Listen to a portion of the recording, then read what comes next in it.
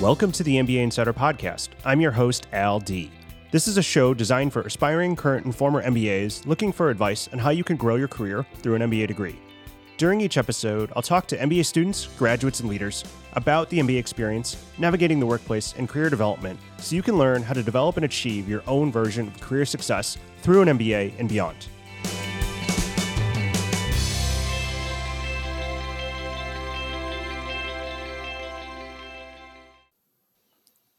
Welcome to the MBA Insider Podcast. My name is Al D. I'm the host of the MBA Insider Podcast, and today I'm joined by Stephanie Movahed, who is the founder of Stephanie Movahed Coaching. She is also a MBA graduate of the University of Michigan's Ross School of Business, and I've had the privilege of knowing Stephanie for about 7 or 8 years now.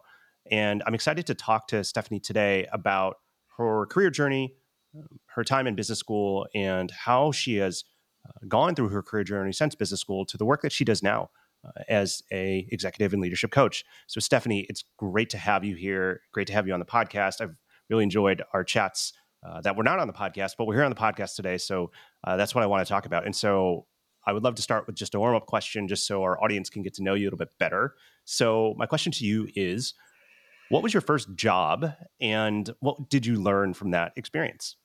Yeah, thank you, Al. And I will get to that. But first, I'll just say thank you so much for inviting me to be a guest on the podcast. It's 100% mutual. I always learn so much from our conversation, and I'm just so impressed by and in awe of the work that you're doing in the world. Really excited to be collaborating with you on the podcast today. And I think this will be a fun conversation. To get back to your question, my first job came a little later than maybe most. So I grew up in a home. My dad is an immigrant from Iran. My mom is from the United States. And I think both of them were really focused on school. And so they said to my siblings and I, no jobs. Your job in high school is to be a student and to focus as much as possible on your academics. And so I was always a bit jealous of some of my other friends in high school who were working and taking part-time jobs because it just seemed interesting and enriching. And some of them were at the mall, which is where I wanted to be hanging out. But eventually, the summer before I started college, I did get a job, and it was working for a temp agency. And so my sister had worked for the temp agency the year before, and she had told me, oh, these temp agency, a lot of the jobs might be, I think my first assignment was being a receptionist at the sample house of a tract home community that was being sold. And I just sat there and greeted the people and gave them flyers. And so I think maybe one of the things I learned from that summer, I had a bunch of different temp jobs, was just that, yes, that work might have been high paying, but it wasn't interesting. It wasn't stimulating. It wasn't fulfilling. And that's not what I wanted out of work. Thank you for sharing that. And certainly you've come a ways since then, but I want to start maybe this conversation with what were you doing prior to entering business school in your career, and why did you decide at that point in time that you wanted to get an MBA? Yeah, great question. So I actually studied literature. And so I went to a liberal arts school and I studied literature, foreign languages, and was just really interested in the humanities. And so had thought as an undergraduate that my career path might take me into the academic realm. And actually, right after I graduated from college, I had the opportunity to spend some time teaching English as a foreign language. And so I did that for a couple years in South America, and I had amazing personal growth opportunities, a lot of travel. And then at the time, I ended up relocating back to the United States, and I landed in the Bay Area. And I wasn't so interested in business at that time. I still really thought that my career path would take me back to doing something academic like a PhD in Spanish. But I just thought to myself, before I enter a long degree program like a PhD in Spanish, maybe I should first try getting a job just in case I actually really enjoy working as much as I enjoy studying. And I thought about getting jobs at nonprofits or think tanks based on my liberal arts background. But what I ended up getting was a job at Google. And this was when Google was embarking on a very ambitious project to digitize all the books in the world. So I wasn't at that point really interested in business, but I was interested in books, having studied literature, and I had thought maybe about working in publishing. But here was this job at Google, and one of my friends from my undergraduate degree told me, "Hey, Google's hiring people who love books. They have a shuttle; they'll take you down from San Francisco to Mountain View." And so I applied and I was fortunate to get hired into that program. And I spent 4 years at Google working with publishing companies who are giving Google content to digitize. And so through that experience, I started to grow and evolve and I started to see, oh, actually, a lot of the impact that I'm interested in making on the world, there are businesses that are doing that type of work. It doesn't have to be just an academic approach to studying these things. Maybe I could be building products or creating services. And so that's what I became aware of at Google. And then I started to see, oh, there's a lot of people who have great skills to do those things. And it's because they have business training. And so I decided that I wanted that business training and I decided to go get an MBA as part of that. So getting that business training and that business toolkit, that definitely resonates. And I know that you ended up at Ross. Could you share a little bit about from your time at Ross, maybe one or two impactful experiences that you had, either because they helped you get that business training that you wanted, or because they were just meaningful or impactful in your own growth and development? Yeah, there were so many. Business school is just like a supercharged journey of personal growth. And I think also for me, one of the things that was really helpful was I had background in the liberal arts and then I was working at Google and so I didn't have broad exposure to business. And so I think that made business school kind of a steep learning curve for me. I remember in my first semester taking finance, accounting, maybe statistics all in one semester. And I had never taken any of those subjects. And I think so what was so interesting about that was on the one hand, here I was alongside classmates who had been specialized in those things, and we were all thrown into the same courses. But I realized that a lot of the skills that I did have from my liberal arts background, things like storytelling, things like being able to understand the context when someone comes to you with a problem and saying, okay, what is it that they're really asking me? I could use those skills. And I started to see that the skills that I did have, the strategic thinking skills that I did have, were really valuable. So I think that gave me a lot of confidence to try new things in the business world. And then I also learned just the incredible importance of building relationships because, again, I didn't always have the business background that some of my classmates did. But through spending time with them, building relationships with them, figuring out how to ask for help when I needed it, I actually was able to be quite successful at some of the different business school activities. And I think I also learned that and took that forward with me back into the workplace. So as you think about getting back into the workplace, what was that first job and company for that matter post MBA? And I'm leading the witness here because I know where it is, but could you talk? I think it's a pretty cool place, but could you talk a little bit about that experience, particularly at the time when you joined this company? Yeah, I think actually you're skipping over one, and I do want to talk about that company. But what I did right out of business school was actually I joined the Boston Consulting Group, and I don't know if that's the one that you were talking. Is that what you were talking about? No, it Okay. wasn't, but there's one in there, but I Yeah. forgot about, you're right. I forgot about that one, Yeah, so but I'll talk yes. about that quickly, and then I know the other company that you and I both hold very dear. We could talk about that too. But because I had seen within Google that a lot of the moonshot projects that I wanted to work on were staffed by former management consultants, I just thought to myself, like, how do I become a former management consultant? And Michigan also is very oriented towards management consulting. So a lot of my peers were going out for management consulting jobs. And I loved case interviews. And I ended up getting hired by the Boston Consulting Group, and I worked for them in their Chicago and their San Francisco offices. And I always say, even though my tenure there wasn't long, I learned so much during that time. They sometimes say 1 year in consulting is like 3 years doing anything else. And I think that was really true. It really complemented what I had learned in business school in terms of going from the theory to the practice of looking at financial statements, reading earnings, trying to understand what was going on for the companies that we were working for. And it was an amazing experience on top of what I had at Ross. That's a little bit about my first role out of business school, but just a little bit about the trajectory. I always knew that I was looking at management consulting as a way to get more hard business skills that I could then take back into tech. And so I was really lucky that out of BCG, when I was ready to leave, I basically stumbled into this exciting role at SurveyMonkey. And SurveyMonkey was a super interesting company at that time. It was 280 people, not a startup, but much smaller than Google, where I had been. So I was excited to be part of a smaller company. So I went there. I was also really excited to work with Dave Goldberg, who was the CEO at the time. I worked there for 2 years. And then after 2 years at SurveyMonkey, I got a call from one of my favorite companies of all time with a really compelling role. And I ended up joining LinkedIn. Hey there, it's Al, and thanks so much for listening to the MBA Insider podcast. I wanted to take a quick break to ask you a small favor. I'm loving doing this show, and I hope you're enjoying it too.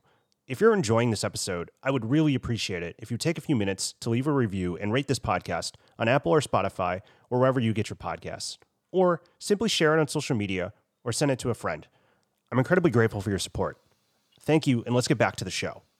And I guess if I may indulge you on this, I think that today, recording this in 2023, certainly tech companies are a popular destination for employees who, particularly from MBA programs.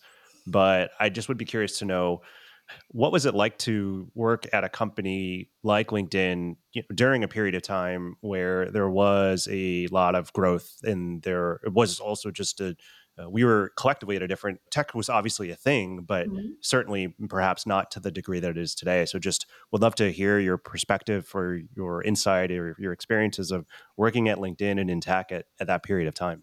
Yeah, throughout my career, I've had the opportunity to work at tech companies and be a part of creating products and services that are changing the world. And I think that's been really meaningful to me.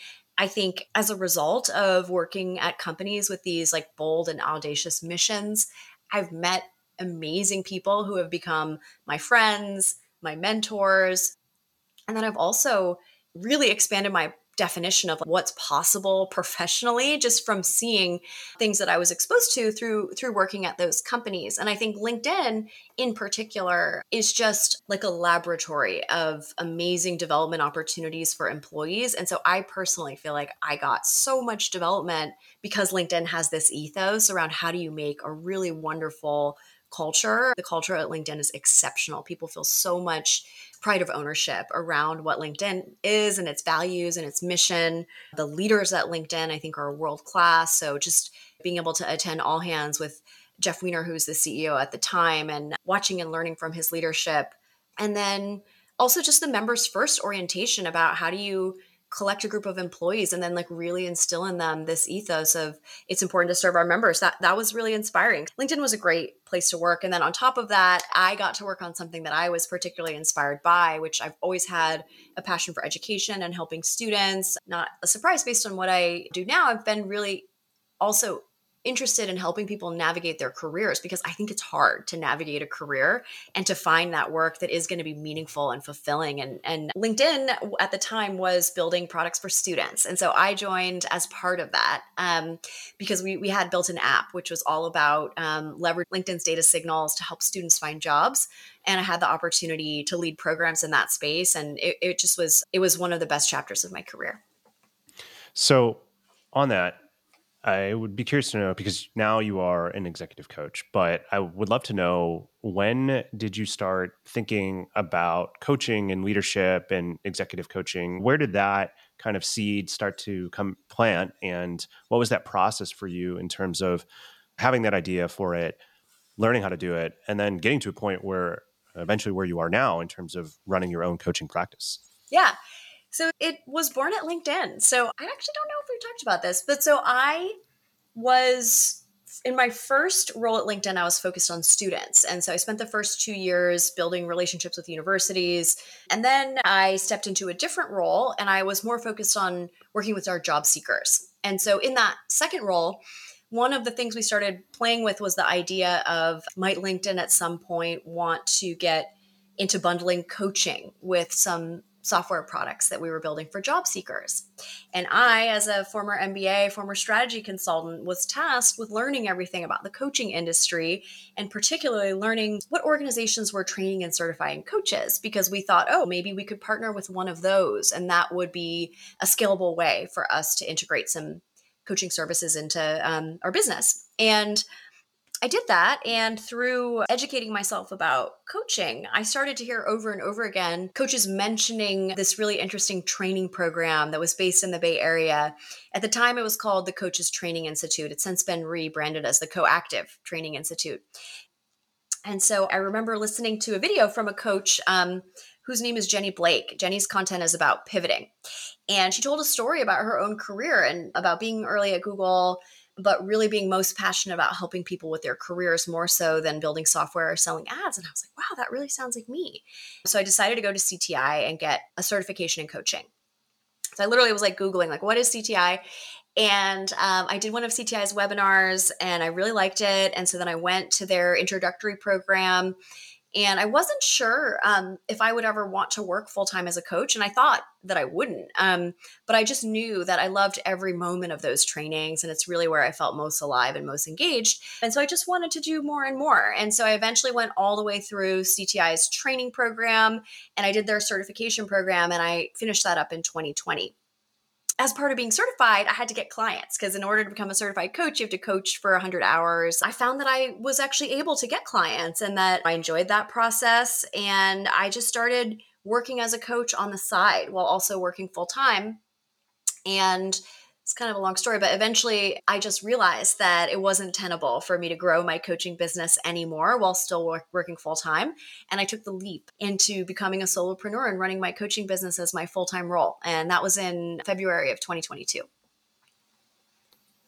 So what I appreciate about that is, and I think it speaks to a broader theme of this podcast and episode, there's a lot of people who listen to this podcast because they do see the value in getting an MBA, but also in thinking about the steps they want to take to grow in their career. And I think a lot of times it is often very easy to fixate on finding that one thing, that one definitive thing. And what I appreciate about this story or your story is that I wouldn't say it happened by quote unquote accident, but it didn't necessarily pop on the roadmap, but because you were paying attention to things that you were interested in and once you found them, finding ways to explore them further, eventually momentum started to build and then opportunities presented themselves and you took it from there. But I think what resonates from that, at least for me, is just this general idea though of sometimes it doesn't necessarily for everyone just come to you in a flash. Right. It really takes some exploring and some Right. evolving to get there. Yeah. Thank you for calling that out, Al. And I will say that I like to describe it as incubation, where I didn't Yeah. know exactly how coaching would manifest in my life. I just knew that it gave me energy and I loved it. And for a while, I thought maybe this will just give me really great skills to be a people leader within a corporate environment. But I was open to what direction it might take. And I encourage my clients to pay attention to what gives you energy. But yes, as you describe, also to not feel like it has to be overly scripted, to be Mm. open to how things might unfold. So now that you run your own coaching practice, could you talk a little bit about what's that experience like in terms of now running a business? Yeah. Oh, I could write a whole book on that. So, one of the things that I like to tell people is that I actually made a double pivot. So I pivoted into coaching and I pivoted into being a solopreneur. Those things don't necessarily need to go together. I have found that that combination works really well for me, but I think both of them require a lot of thought, training, Mm. energy, and they don't necessarily always have to go together. But I'll just share that I think what I like the most about it is that I get to do this incubation that I did with coaching, but I get to do it full time. And I think this might resonate with you as well that I'm constantly prototyping different things that I might enjoy. So I started with one on one coaching. And in 2022, I got hired by the Grand World, which is a group coaching platform where we work with groups of startup founders. And that was something new for me that I added to my toolkit where now I get to work through the Grand with groups. I also have added workshop facilitation to my business just because I really love helping people grow and develop, but not everyone wants to do that through one on one coaching. And so, workshop facilitation offers a lot of the same satisfaction that I get from coaching, but just in a different format. And with each of these, I'm at a different level of product market fit because I've been doing it for shorter or longer amounts of time. And so it's just been really fun and interesting to prototype these different offerings and to also think about, as my business grows, which of those things really continue to give me energy, which are the ones where I'm not excited to get out of bed and do them, which so far none of them have been that. There's always things that you find that you do or don't enjoy. And then I think that just gives me more ideas for where I want to outsource as my business grows and I need to bring in support. So I would love to have you reflect back a little bit. So obviously when you're in business school, you're thinking a lot about your future and about your career and about career growth. And I would just love to know, as you reflect back, what have maybe been the most important learnings you've had just thinking about career growth from where you were in business school to how you think about that where you are today? Yeah. One learning that actually is almost counterintuitive is being true to your own path and not comparing yourself to other people. And the reason that I say it is counterintuitive is that business school, in some ways, I think narrows a bit the opportunities that people are looking at. And for good reason, right? When you're in business school, you have a lot of corporate recruiters coming to you. And so probably doing something like becoming a solopreneur coach right out of business school, I don't know that that would have made sense when I had opportunities to join BCG and learn so much. But I would also say that I think what has been most meaningful to me is really charting my own path, not comparing myself to others, not feeling like, oh, so and so is doing X, Y, and Z. So that's really what success means. But instead, really looking at who am I, what lights me up. And even though that might be different than what lights up other people, that's okay. And in fact, that's great because it means there's an opportunity for me to go and do that. I think one thing that's been really important is charting your own path and not comparing yourself to others. And then I think the other thing has just been the thread of relationships. So I would say so much of what has made my life and my business flourish has been the relationships that I've had. And many of those relationships I made through business school. So a great example, Al, is that the way I know you is that my business school classmate, Jeremy Schiefling, knew you. And when I started working at LinkedIn, he was like, you two should meet. And obviously he knew that we had a lot in common and that it would be useful for both of us to know each other. And then even more so, once you become self-employed, knowing people who are willing to vouch for you and who are willing to open doors for you becomes even more important. And so I think that started for me at business school, where I really started to develop a really vibrant network of people who I cared about, who cared about me. And I've just been fortunate to really carry that through. And so I don't think I was being deliberate about it, honestly. I don't think I went there thinking, oh, these people are going to be the ones who are going to introduce me to people who will make my business successful. But if I did have any advice to business school students, I would definitely say hold those relationships close and do what you can to help people now because they will be helping you at some point in the future. Well, on this thread of advice, I would love to ask you. So, we have a lot of our listeners who are thinking about the next step in their career, and a lot of times that could be pursuing an MBA degree.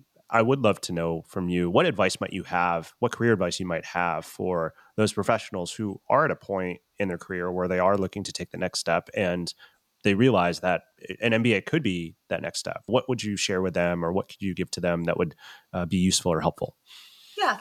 I think a couple things that I focus on with my clients, I think there's two things that could be used here. One is I often ask them questions to help them locate their priorities. And that can be a simple question of what's most important to you now. And I think that's a good question to ask yourself when you're considering an MBA, because if what's most important to you now, for example, is having a lot of financial abundance, then maybe that might not be the time to pursue an MBA because it might mean taking time off from work. Or if what's important to you is routine and predictability and stability, maybe it's not the right time. But if it's what's most important to you now is accelerating your career, taking a risk, really making meaningful progress on your life goals, then I think an MBA is a good choice. But I always recommend to people that they be very thoughtful about what it is that they're hoping to get from it, rather than just following the herd and thinking like, oh, I've been in the workforce for 2 or 3 years. This is the logical next step. Because I also think that oftentimes staying in your current job, there could be a lot of opportunity. So I just ask people to really interrogate what's important to me now. What am I hoping to get out of getting an MBA. So that's one. And then I think the other thing that I always work with my clients on and that I would encourage anyone to think about are, what are my values? What are some things that are non-negotiable for me in my life? And for me, for example, I have a very strong value around growth. It's very important to me to always be growing. And oftentimes that looks like learning, which is part of why I think I pursued an MBA, because I wanted to learn and I wanted to grow. I also have a really strong value of relationships. And so I think that also made me a good candidate for an MBA, because I wanted to go and build relationships. So I think that's also some good work to do, is to figure out what are 5 things that are non-negotiables for me in my life. And then you could ask yourself, would getting an MBA help me have more access to those things? So those are a couple of frameworks that I like to use. I think those are great pieces of advice and a great way to end this conversation. Stephanie, it's been such a pleasure to speak with you. And I know that you mentioned a little bit about some of the work that you do in terms of coaching and facilitation, but could you share a little bit more about some of the work you do? And if people want to learn more about you and your work, where they can find you? Thank you so much, Al. I'd be happy to. So I do leadership and executive coaching. If folks are wondering what leadership coaching is, it's very similar to executive coaching, but it is offered to folks who might not be executives yet. So I work with people one-on-one on helping them figure out what would bring me fulfillment in my career. I also help with relationship building, with developing strategic thinking and executive presence. And I do that in one-on-one and in groups. So if folks are interested in learning more, they can check out my website at www.stephaniemova or also follow me on one of our favorite sites, LinkedIn, where I'm always talking about leadership, personal development, growth, and just generally having a good time, because I love LinkedIn. Hi, everyone. Al D here, and thank you so much for listening to the MBA Insider Podcast. If you liked what you heard, make sure to head over to Apple Podcasts and to write a review. It will only take 15 seconds. I'd also love to hear what you've been listening to on the podcast and any suggestions you have for how we can improve. Find me on LinkedIn or head over to mbaschooled.com/podcast.